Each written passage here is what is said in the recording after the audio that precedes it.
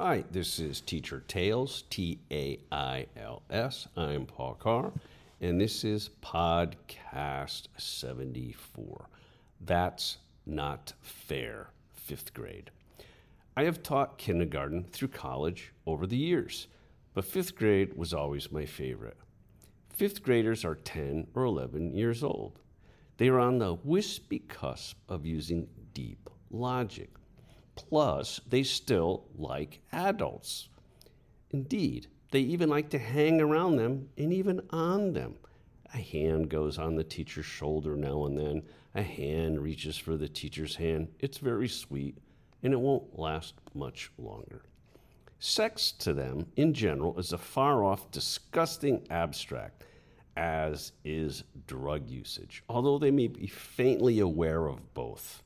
Yet, 5th graders still retain a huge reservoir of innocence. They can be extremely kind. It's a wonderful time of life. Sometimes they even listen. In my classes, I gave my 5th graders tickets. If a child was offended or wronged, I could find them tickets, and then they could pay the offended party. The offended party usually liked that a lot.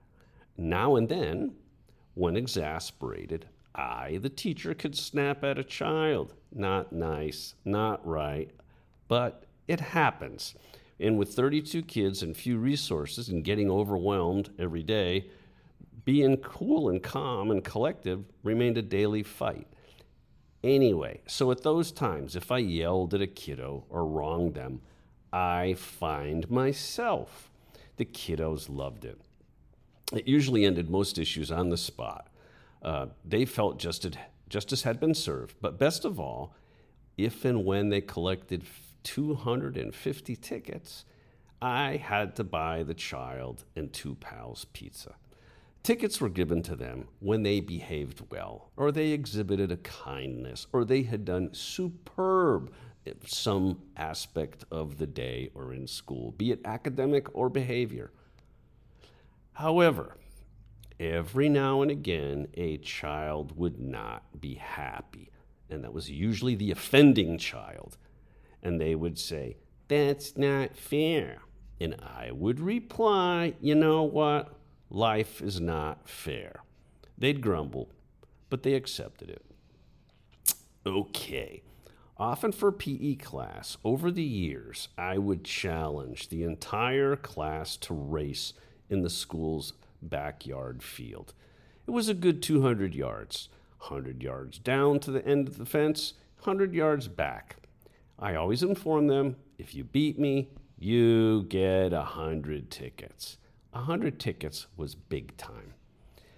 I always ran for all I was worth, full-blown 100% hoofing it, like a pig after a crippled chicken. In my late 40s, beat them. In my 50s, beat them. And then one year, I started my races when I hit my 60s. Well, what I would usually do is I'd get them all torqued up in a line, and I'd get them going with a false start. I'd say, "Go!" And then I'd make up some reason to make them start again.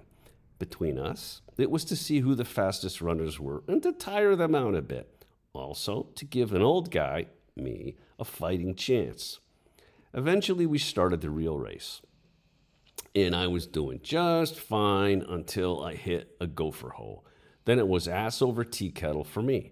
Most of the kids screamed with delight as the little suckers raced past me, 100 yards down, and then they laughed with joy as they passed me again on the return 100 yards. The kids jumped up and down, ecstatic that they had beaten the teacher pretty much as an entire class. First time ever. 4 or 5 super sweet kids had stopped to see if I was okay. When we got back to class and I settled them down, which was difficult, I said, "That wasn't a fair race. I tripped."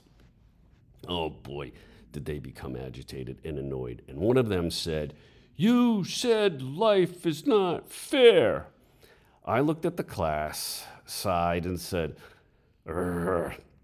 You got me with my own words. 100 tickets each.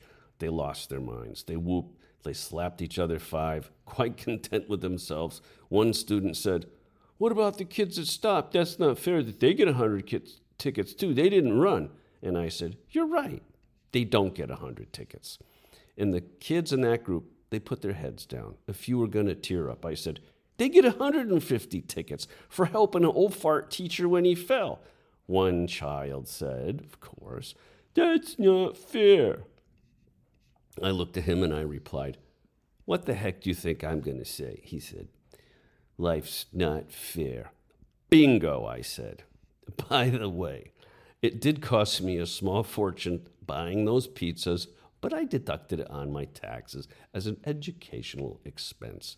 And I have to admit, I was reminded of this story last week because I ran into a park ranger, and she was a former student of mine. One of those that had stopped. Some things you just can't forget. Anyway, I did that all the time. I raced the kids. And they would run for all they were worth. And one year, eventually, one kid finally did beat me. And he was just filled with joy. He was just filled with joy. A really good kid. Anyway, that's podcast 74. Thank you very, very much. I hope you liked it.